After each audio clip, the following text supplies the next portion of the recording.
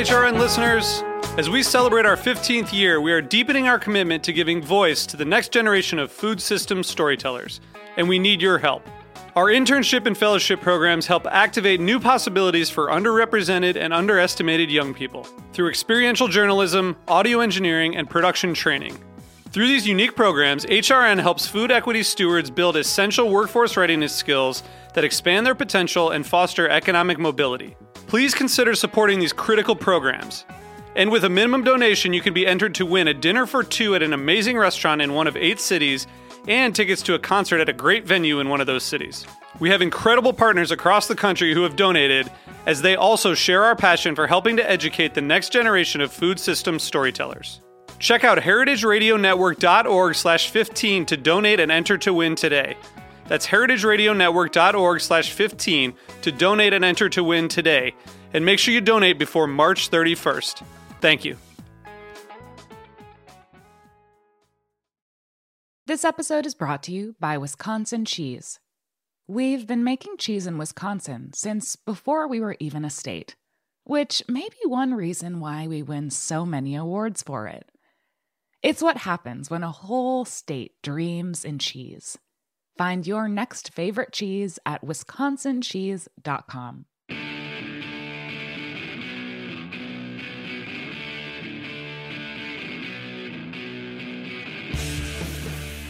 This is What Doesn't Kill You Food Industry Insights. I'm your host, Katie Kiefer, and I am unbelievably excited about today's show because joining me is Anastasia Cole-Plakias, who is the co-founder and chief operating officer of the Brooklyn Grange Rooftop Farm.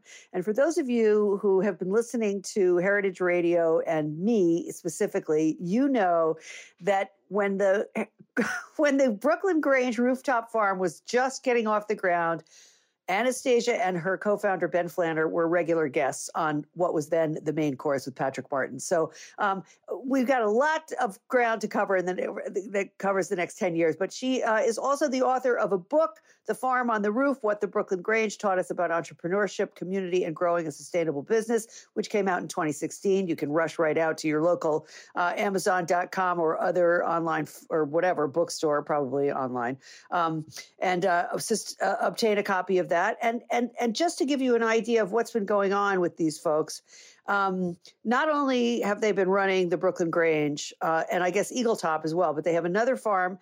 And in addition to that, they have just opened a really big rooftop farm on the Jacob Javits Convention Center in New York City, where they are running that location. So, I mean, unbelievable journey over the course of 10 years. Anastasia, thank you so much for joining me today. It's a great joy and a pleasure to have you on the show after all this time and to get a catch up. So let's start at the very beginning. Describe the process of building the Grange and, you know, the arc of where you are now. Thank you so much, Katie. What a treat to be back. I just wish we were in the shipping container. But it is a treat to be back together, even in a virtual space. So thank you so much for having me. Absolutely. So we actually started, just a quick note of clarification, Brooklyn Grange started, my business partner and co-founder, Ben Flanner, started Eagle Street Rooftop Farm with Annie Novak, who is still running that operation today. Right. Brooklyn Grange is a separate organization. So, I see. Okay. Okay. Yeah. So we're going way back here. In 2009, Ben and Annie started Eagle Street Rooftop Farm, and I was actually hanging around with the owners of Roberta's, trying to get back into magazine writing. So I was writing an article about Roberta's, and of course knew Patrick Martin's from way back in the day, and he was building Heritage Radio, and I think I still have the pair of pants that I painted the radio station in, and that Heritage Radio green is still on my jeans. Come on, oh, that's great. Seriously, and I still have audio recordings because I was trying to write this article, and the article, Chris and Brandon would talk about how they were going to put this garden on top of the roof of the radio station. That's and right. I had a bunch of questions about it. Yeah. And I ended up actually ultimately abandoning the article and helping them build those gardens. And wow. So we had built the gardens on top of the radio, another site in a backyard in Bushwick, owned by a couple of regulars. But very quickly after building these sites, we realized nobody knew how to grow anything. And then I reconnected with Gwen Shantz, Ben and I's third co-founder. Oh, right. I loved her. She's what a wonderful woman. Yeah. And I begged her. I knew she had a green thumb. She lived in the neighborhood. I said, can you help us figure out how to grow something in these gardens we built? And she said, I don't work for free. So I said, Chris Brandon, you got to hire her as a pizzaiola, which they did. And she ended up basically, writing these to-do lists for me and this little ragtag crew of volunteers that we would get to garden on those on top of the shipping container. And it was then that I saw an article about Ben Flanner and Annie Novak at Eagle Street, and I reached out via email, and Ben wrote right back. I think he was actually trying to pick Roberta's up as an accountant selling vegetables. He thought it might be the in to getting a sales relationship going, and we ended up trading visits. And we were all sort of, Eagle Street is 6,000 square feet, so about 600 square meters. It sounds big to a New Yorker, right? Because we're going by like our apartments. It's like a relative concept. But for a farmer, it's a garden. It's tiny. Yeah, and it's not even an acre, really. It's not an acre. It's not even close. An acre is about 43,000 square feet, I think. So we're realizing here that what we need in order for these projects to be more sustainable is scale. And so that's really how Ben and Gwen and I came together, is what would it take, and we were very fortunate that Ben is very much a data-driven person. So he'd taken really meticulous data at Eagle Street of what he was able to yield per square foot. And so we were able to use Ben's data to extrapolate, okay, how many square feet would it take to operate as a business that's sort of fiscally sustaable and potentially even profitable. And that's really where this started. Yeah. That's right. Yeah. And so now you have a total of 3 farms that you own. And then you are contracted. Well, you lease the rooftop, but you own the infrastructure of the farm, essentially. Yeah, that's right. And then with the Javits location, you're contracted out as the farmer, but you don't have to own. You didn't have to kick in any cake on building it out or putting in the infrastructure that you needed. You just swan around and say, well, now we need to plant this type of. What are they going to grow there? I mean, of course, we're going off topic here. I don't want to spend too much time talking about Javits, but I'm just curious. Like, that's a pretty big space. And you have trees, if I understand correctly. You planted trees there? That's right. Yeah. So Javits, I mean, we're fast forwarding way ahead of Brooklyn Grange's entire business history, but it's kind of perfect because, Brooklyn Grange, we built our first farm in Long Island City. It was 1 acre. It was just a tremendous labor of love. We had the support of an amazing community. We got a 20-year lease on that space, or 10 years, and then we signed for another 10. So we have that lease through. Sorry, no, it was a 10-year. We signed for another 5. So we have that lease through 2024. And actually, we should circle back around because there is some news about that roof that I'd love to share with you. But great. We built that. We operated it for a week, and we recognized that even an acre, even a 43,000 square foot roof is not going to be able to really operate as a profitable enterprise. And we built our Navy Yard farm in 2012. That's 65,000 square feet. And we learned a lot operating the Long Island City farm that we brought to bear on the design and construction of the Navy Yard roof. Deeper soil, just things like where you put your wash pack station. By the time we built our third farm in Sunset Park in 2018 through 2020, there were several phases of construction there. We actually built a giant indoor events hall with a full kitchen at that farm. So our designs have really evolved, and the farms might not look so different on the face of them to somebody who hasn't farmed before, but there are some pretty meaningful design learnings that we've applied over the course of these 3 farms, and which brings us to present day.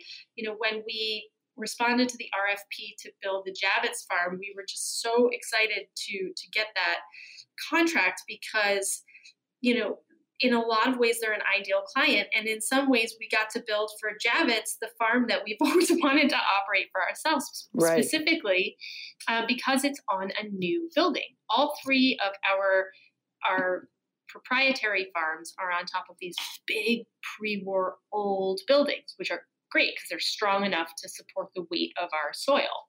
Yeah. But this new building at Javits Center, not only was it built specifically with that weight rating in mind, so it can bear the weight of the 30,000 square feet of green roof, the greenhouse, and the 10,000 square foot rooftop orchard, which has 3 foot deep soil with 38 apple and pear trees on it. But potentially even more exciting than the first rooftop orchard is the fact that they were game and actually had already been planning when we approached them to ask.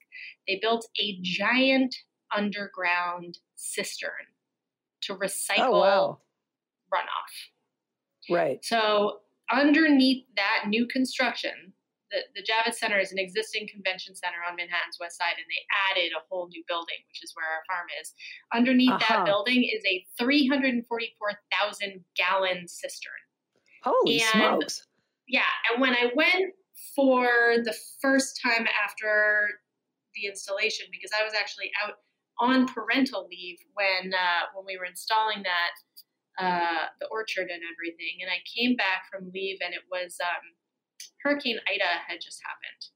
And for those of us who are here in New York City or in the environs, it was pretty shocking seeing the devastation from Ida. I mean, there were cars just abandoned on the street that had been flooded.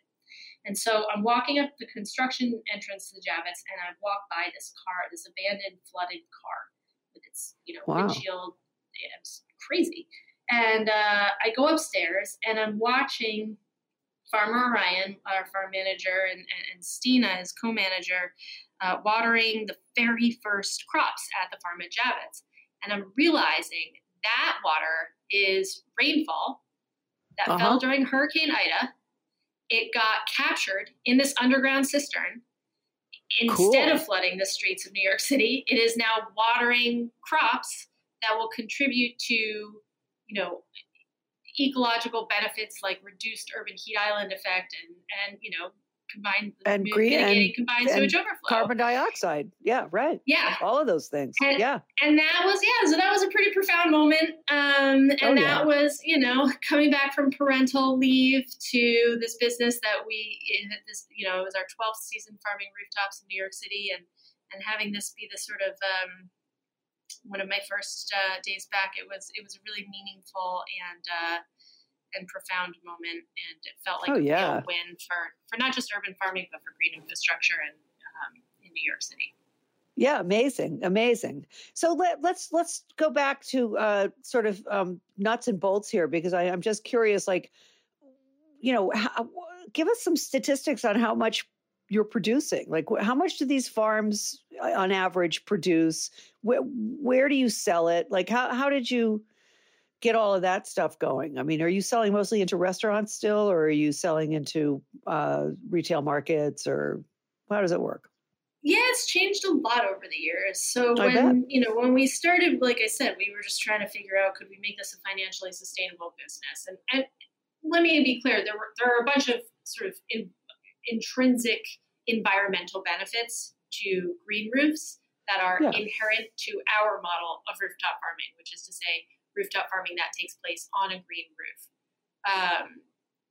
So we always sort of imagined this business to be, we didn't have language for it when we were launching in 2010, but we were sort of following this sort of triple bottom line business model, or the 3 Ps model that looks not only at financial profitability, but also people and the planet. But at the time, the profitability part of it seemed like the biggest hurdle to overcome. And that was really where our focus was on those numbers. And so we were just obsessively trying to increase our yields and increase value per square foot across the farm. So what are the highest value crops that we can grow? And dollar Good for question. donuts, as it were.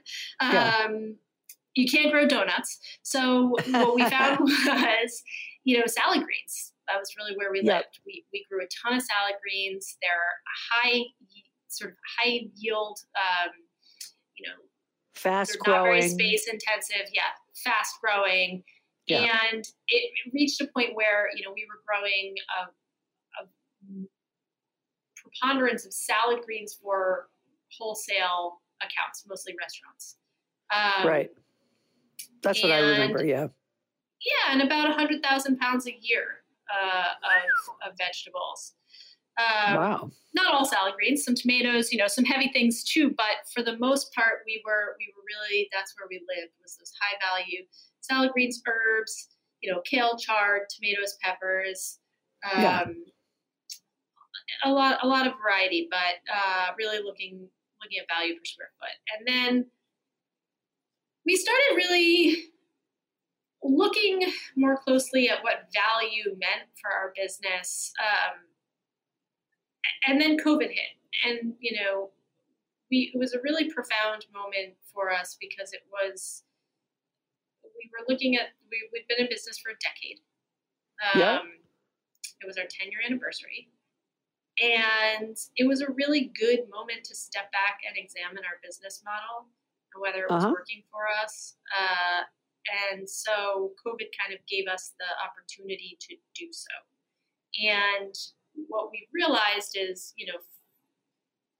the value of the food we were growing, we were really looking at it in a one-dimensional way, which is, as a financial profit, what can we yield per square foot? And what we found is that there's value in these crops that might be far greater and more impactful for somebody who doesn't have access financially to compensate us for $12 a pound for salad greens.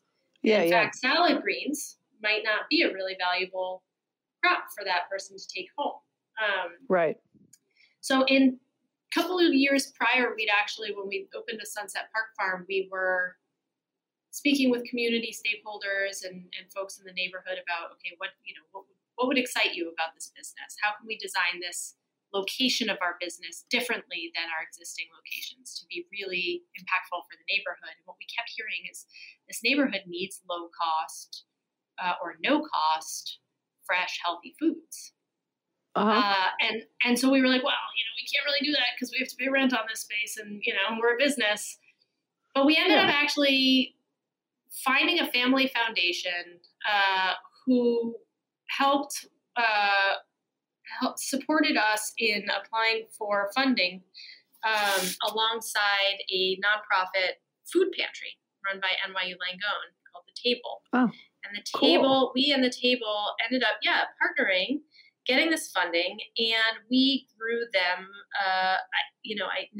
I'm spacing on the number of pounds, but it was a pretty significant amount of food for their pantry here in Sunset Park. And it was great because the clients who would pick up their food at this pantry would then report back to the folks there, we didn't really love, it's set up like a grocery store. So even if they weren't reporting back directly, you could see nobody took the tomatoes, or nobody took the radishes. Yeah. So, but we did have a really great system. The Table really communicates with the clients that they work with in the neighborhood. So they were able to tell us, choy. The choy was a huge hit. We actually would love to see more different types of choy, bok choy, pak choy, but there are, a number of other different cultivars.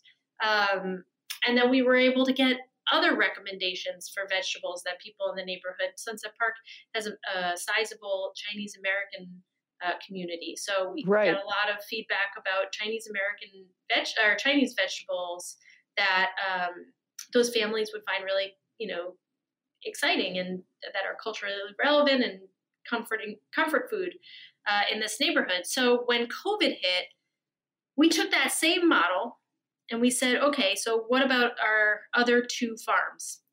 And we were actually able to work with, we got a call from Blundstone, the boot company, the Australian work boot company. Really? They are amazing. They asked us, what do you need? What can we do? You're kidding. Amazing. And we said, people are hungry and we need to get food out. And they said, all right, let's make it happen. And so they fund our Brooklyn Navy Yard partnerships with community-based organizations. We work out of the Navy Yard with Food Issues Group, which is an amazing organization and would be great folks to have on the show. And we can talk about that after. Yeah. Send me that and information. Yeah. Brooklyn Rescue Mission also, and Bed-Stuy Farm is an incredible organization. So the Navy Yard, we have these partnerships. And then at our LIC location, we partnered with an organization called Our Children. And we found funding from, stakeholders in the community, like our landlords in Long Island City, RXR Realty, Astoria Kaufman Studios, Silver Cup Studios. These are big businesses in the neighborhood who really wanted to see their communities, not just survive, but thrive through this COVID pandemic. And so Fantastic. they fund the donation of our harvest. And we've reached a point now where, more than 30% of our food is being distributed at no cost to these CBO partners. That's fantastic, Anastasia. That is a really great story. So just to get more, into the sort of nuts and bolts of this, how do you, do you have a packing facility at each one of these? I'm always curious.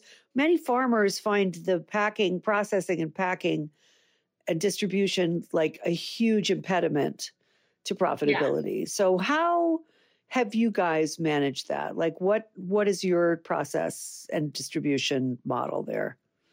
I mean, a big do you part pack of right it, on the farm? We do. Yeah. We pack right on the farm, and we're dealing with vegetables, so it's not livestock, it's not eggs, So it is a simpler operation, but designing Wash Pack has become, I mentioned sort of the learnings that we've applied with each new iteration of our farm models. And, the Wash Pack at our third farm in Sunset Park is definitely a more sophisticated setup than the Wash Pack at our very first farm in Long Island City. Sure. The Wash Pack at Javits is much more sophisticated. So, finding ways to set up food safe and hygienic spaces that are small, that are protected from the elements without breaking the bank. It's definitely, there are some of the most expensive areas of our farming operations for sure. Yes, I would think so. Just the infrastructure of having the water and the waste disposal there. 'Cause that water is then filled with dirt, right? Yeah. So that has to be dealt with in some way. And, so is the roof. And then, right. And then also just the packing, what you're packing it in. That stuff is expensive. I know that from personal experience. Well, remember, all of those packaging also, items. We're talking about not just when I said that, we took COVID as an opportunity to look at how the farm, defines value. That the packing materials are not just expensive financially, but they come at an environmental cost. Absolutely. So one of the other reasons we're kind of swooning over the farm at Javits is because all of the food that we grow there just goes downstairs to the kitchen, the on-site kitchen of Cultivated, the catering organization that provides all the food for Javits events and meetings. Oh, wow. And, there was a pretty sizable donation of harvest that was not utilized by the Cultivated kitchens. And I know there's some plans that Javits has to keep those donations going. And, figure out where any food that's not used by cultivated might go. But for the most part, we're really keeping all the harvest there on site, which is really, just from an operational standpoint, is incredibly efficient. From an environmental standpoint, is also really efficient because you're using, the reusable bins that are sealed instead of bagging things in plastic. Right. Right. Or God forbid foam, or, if you're shipping produce, you got to protect it from getting crushed. So it's going to go into foam boxes, or it's going to go into at least cardboard with plenty of plastic. So that is an extraordinary thought. And there is another guy who I'm sure Paul Lightfoot, I think his name is, who does Bright Farms, he's hydroponic, but his vision was to have a farm on top of every grocery store that was providing, at the very least, salad greens and herbs. I interviewed him. I did a whole 2 or 3 years worth of urban ag, and then I just kind of moved on to different subjects. And it wasn't until I saw that piece about you guys opening the Javits Center farm, I was like, oh man, I got to get in touch with these people. So, it is, I do want to talk for a minute about the way urban agriculture has accelerated over the last decades, because you guys really were the pioneers. And I know you both do a lot of speaking engagements. What's the climate now? As you had told me 10 years ago, Anastasia, that this was really going to take off and become something that actually was doing like what you're doing, say, on the Javits farm, where you're, producing enough food to manage all of those events and whatever. I never gave urban ag any credit for that. I really didn't. I thought, this is these are vanity projects. It's a cute idea. Restaurants can buy, and it's got some cachet as a marketing thing. But I don't see it ever becoming a really significant, contributor to food security in urban centers. And you guys are proving me wrong. So I want you to talk a little bit about that evolution of how urban agriculture has become quite mainstream. I mean, if I'm being honest, I think we're both right.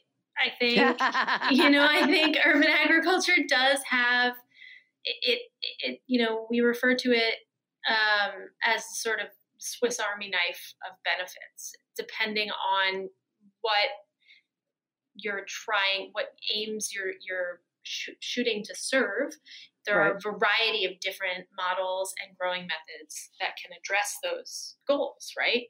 But at the end of the day, to be clear, urban agriculture can never and should never replace the rural food systems that have been feeding us for history and will continue to do so.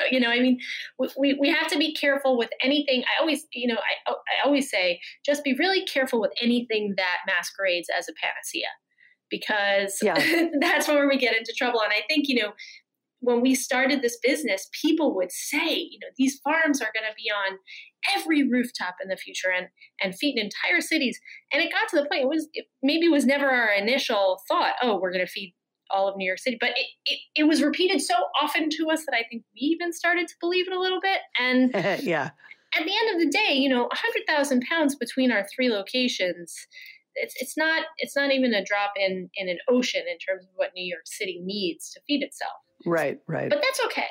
We don't need to feed the entire city to have an impact and to have value.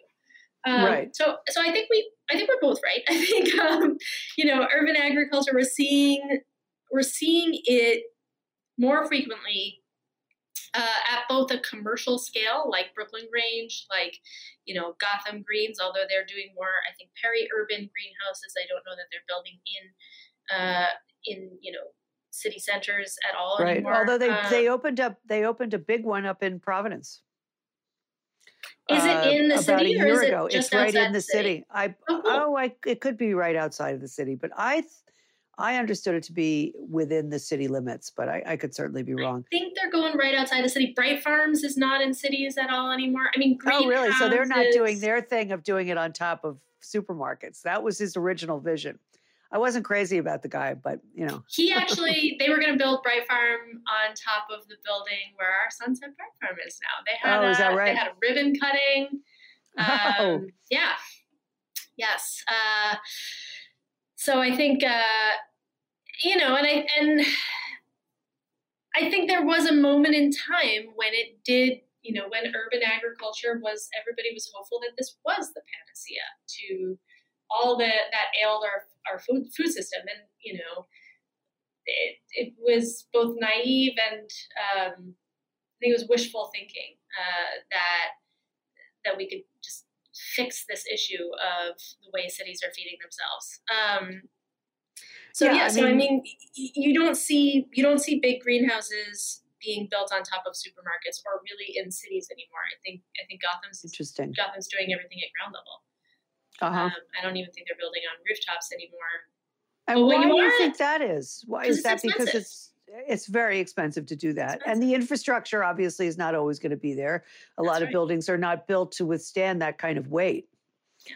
I know that just from my brother having a large garden on his rooftop on Madison Avenue and 72nd Street way back in the day, and he started to collapse the roof. Oh, no.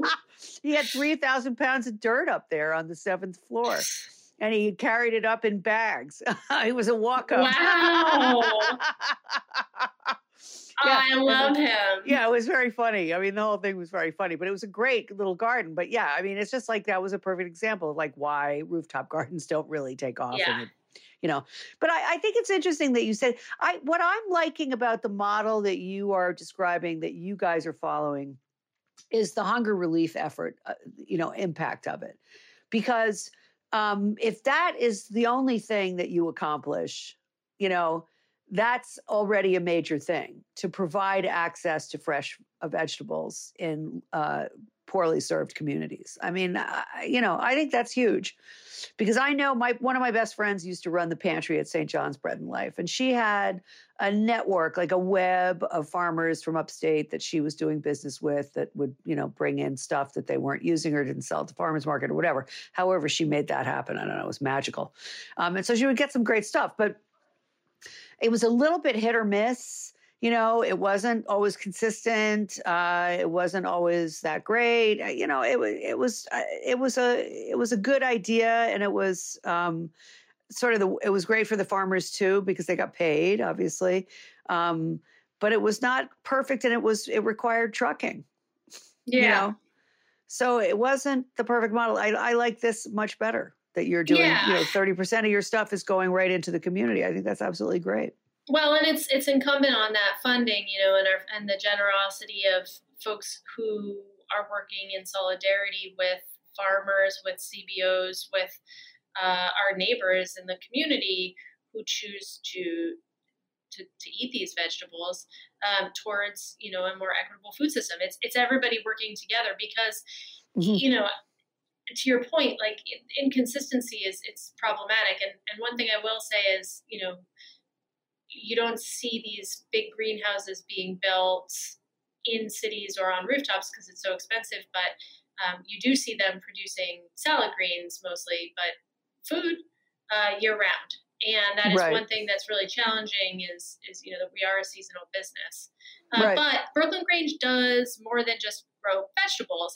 And I think that's where, I think the trouble with this model is that it's the same.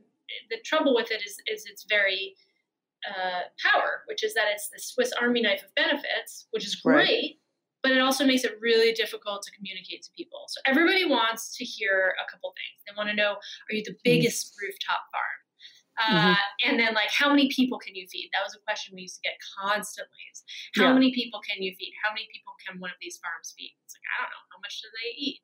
But, I started by talking about salad greens, which used to be sort of our bread and butter crop. And now we grow a lot more high calorie crops, which might sound confusing, but, think about it. If you are, somebody who's trying to get their kid enough calories that they're growing, that they're not falling off their growth chart when you bring them to the pediatrician, you're not, especially if you're on a tight budget, salad is not going to be your answer. And not at $12 a pound. Right. No. Yeah. So in fact, where our food's gotten a lot heavier, but, our per square foot dollar value might drop. We might make the conscious decision when we look at our crop plan for the year, that it's less important to us to grow that fiscal value per square foot of what we're growing than it is to create value for somebody who really can't get fresh, healthy food for their family. But we can provide it. And like you said, we can provide it on a consistent basis because we found these funding partners who are committing the funding for an entire season. So we can promise our CBO partners, we will deliver you X every week. And you in turn will deliver us feedback from the community with whom we're working in solidarity towards this more equitable food system. That's what we get back from the community is this feedback. This was super valuable to us. We loved this. Here's a different vegetable we would really be, would love to see in our distribution next week. Okay, cool. We've never heard of this vegetable before. We'll look into it. And then it turns out to be, our favorite thing to grow. And it's worth noting that, it's not all or nothing. It's not just about no cost food distribution. We also switched our CSA program over to a sliding scale, which means, you self-select based on your income, but also based on other factors that we lay out for you, make it really easy. We actually have a calculator tool on our website. So you can put in, okay, I make X dollars a year, but I also have access to family wealth and whatever. So I'm going to self-select into the upper income CSA slot, or maybe I'm going to take a contributor share. And if I do, that means that somebody who does not have access to the same level of wealth that I do might be able to access the same fresh food that I am, because at the end of the day, fresh, healthy foods should be a right that's shared by all and not a privilege shared by few. So, absolutely. We're really looking at, okay, how can we just distribute our food more equitably? We call it our equitable food distribution program, but that's really like the mission of our farming operation at this point is how can every sort of distribution channel that we have at this point become more equitable, rather than just looking at that be profit driven. Easy to calculate that number. Right, absolutely. We got to take a short break. We'll be right back with Anastasia Kolplakias talking about urban farming in general and the Brooklyn Grange rooftop farm et al. In particular. So stay tuned for that. This episode is brought to you by Wisconsin Cheese. There's a reason when you think of Wisconsin, you think cheese. Cheese is a huge part of Wisconsin's history and future. In Wisconsin, the state of cheese, the tradition of cheese-making excellence began 180 years ago, before Wisconsin was recognized as a state. Immigrants traveled to settle in this lush green hills of Wisconsin, bringing their cheese-making traditions with them. These storied skills, combined with the freshest milk available, created a cheese-making culture that is uniquely Wisconsin. Wisconsin's 1,200 cheesemakers, many of whom are third and fourth generation, continue to pass on old world traditions while adopting modern innovations in cheese-making craftsmanship. Find your next favorite cheese at wisconsincheese.com. Okay, so let's pivot a little bit because we're going to have to wrap this up in a few minutes. But let's pivot a little bit to you have developed these partnerships in order to work more closely with your community. What do you see the role of legislation, cities, policy in terms of furthering the kinds of work that you're doing in that space? Because that actually seems like something worth pursuing rather vigorously, it seems to me. Yeah, I mean, where what we've been pushing for pretty hard is incentives for green infrastructure in cities, because we see the potential benefits of green roofs and green space, urban green space, to really mitigate some of the ecological hardships that weigh most heavily on, people of color and low-income communities, folks without access to wealth in our cities. And there's a kind of environmental racism happening that I think is exacerbated by a lot of commercial development, but that we really could be actively working against with the way we're going to be rebuilding our cities. And that's the reality, right? We're going to be rebuilding our cities. Yeah, in true. The next several decades. We have to.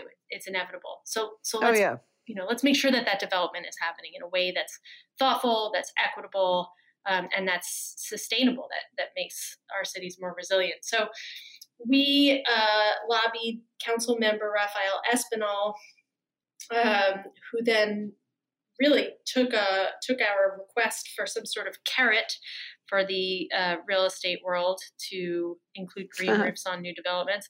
He took our request for a carrot and ran with it and said, let's just go stick. And he and some colleagues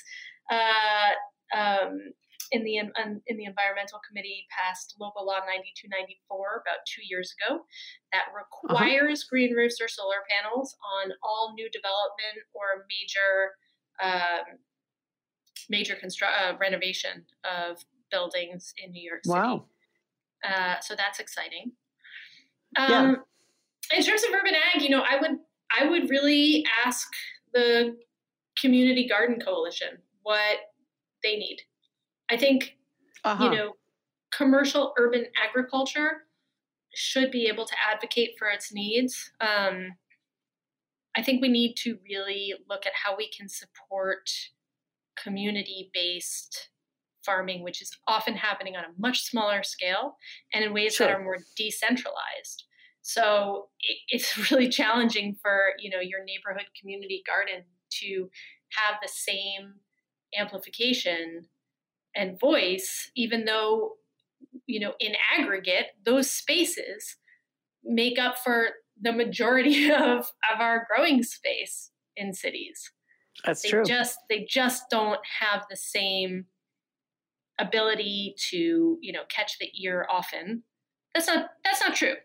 Look, the community gardeners of New York City are made of tough stuff, and they do advocate for themselves pretty impactfully. But I just want to be thoughtful about, making space for all this commercial urban ag and our needs when we have these incredibly valuable institutions that can't even get leases. Yeah. They're operating on license agreements.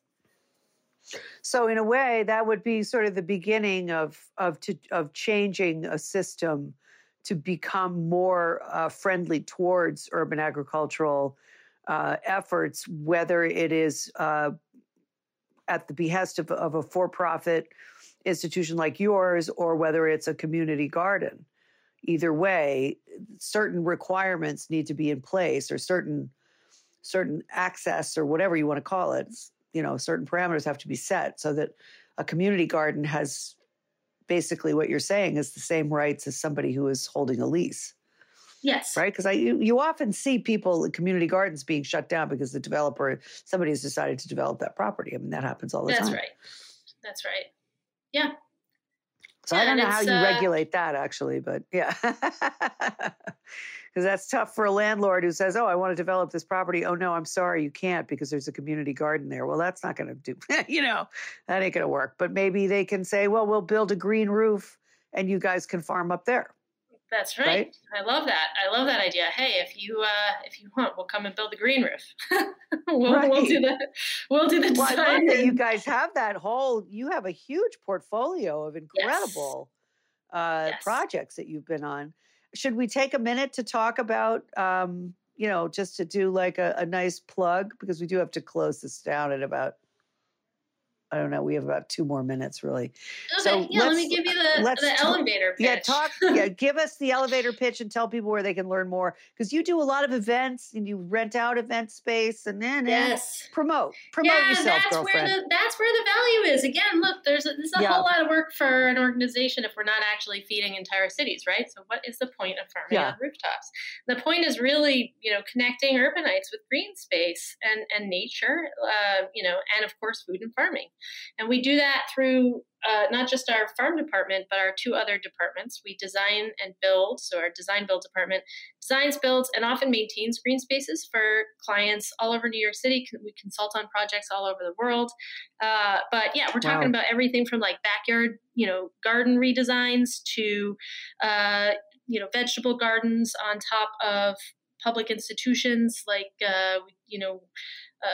green walls. We do it all. And then our programming and events department, is doing everything from educational workshops, which also operate on a sliding scale, and tours of the farm, to weddings and conferences. We did our first Fashion Week show this past fall, which was a trip. Oh, it was amazing. Yeah, the designer Kalina Strada, and they were just phenomenal to work with. So, so we look at our spaces as opportunities to, we have a educational nonprofit partner, City Growers, that brings K through 12 youth up to our farm. So if you're a teacher or if you're an active parent who wants to get their kids' class up to a rooftop farm to learn about what we're doing, look up citygrowers.org. They are incredible. They, of course, operate on a sliding scale as well. From learning laboratory to, wedding altar to runway. We try and find avenues for New Yorkers of all different interests, comfort levels with farming and compost and dirt, to get up here and to enjoy this green space. Every Sunday, spring through fall, our Sunset Park Farm is open to the public, free. You don't have to sign up or anything. You can just come up. Hours and location are on our website, brooklyngrangefarm.com. And the best way to keep up with us and feel like you're following along with our season is via Instagram. Our handle is Brooklyn Grange, and we do lots of fun stuff on that feed. Fantastic. Anastasia, thank you so much for doing this. This was really interesting for me. I mean, to see the arc of your success and the evolution of the farm and the whole ethos behind it is just really fills me with joy. I can't tell you how much I've enjoyed this show. So you'll be back, I'm sure. We'll make a good reason for you guys to come back. Get Ben on and he can talk to you about wash pack design until he's blue in the face. Oh, cool. Yeah. Well, that might be valuable to anybody who's doing a farm stand or anything, whether it's city or rural. So anyway, thank you to my sponsors, and thank you for listening, folks. We'll be back next week. Have a good one in the meantime.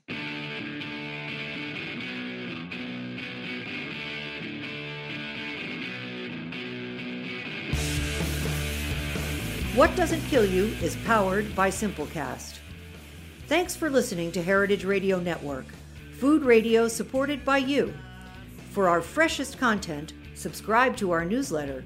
Enter your email at the bottom of our website, heritageradionetwork.org. Connect with us on Instagram and Twitter at @heritage_radio. You can also find us at facebook.com/Heritage Radio Network. Heritage Radio Network is a nonprofit organization driving conversations to make the world a better, fairer, more delicious place. And we couldn't do it without support from listeners like you. Want to be a part of the food world's most innovative community? Subscribe to the shows you like, tell your friends, and please join the HRN family by becoming a member. Just click on the beating heart at the top right of our homepage. Thanks for listening.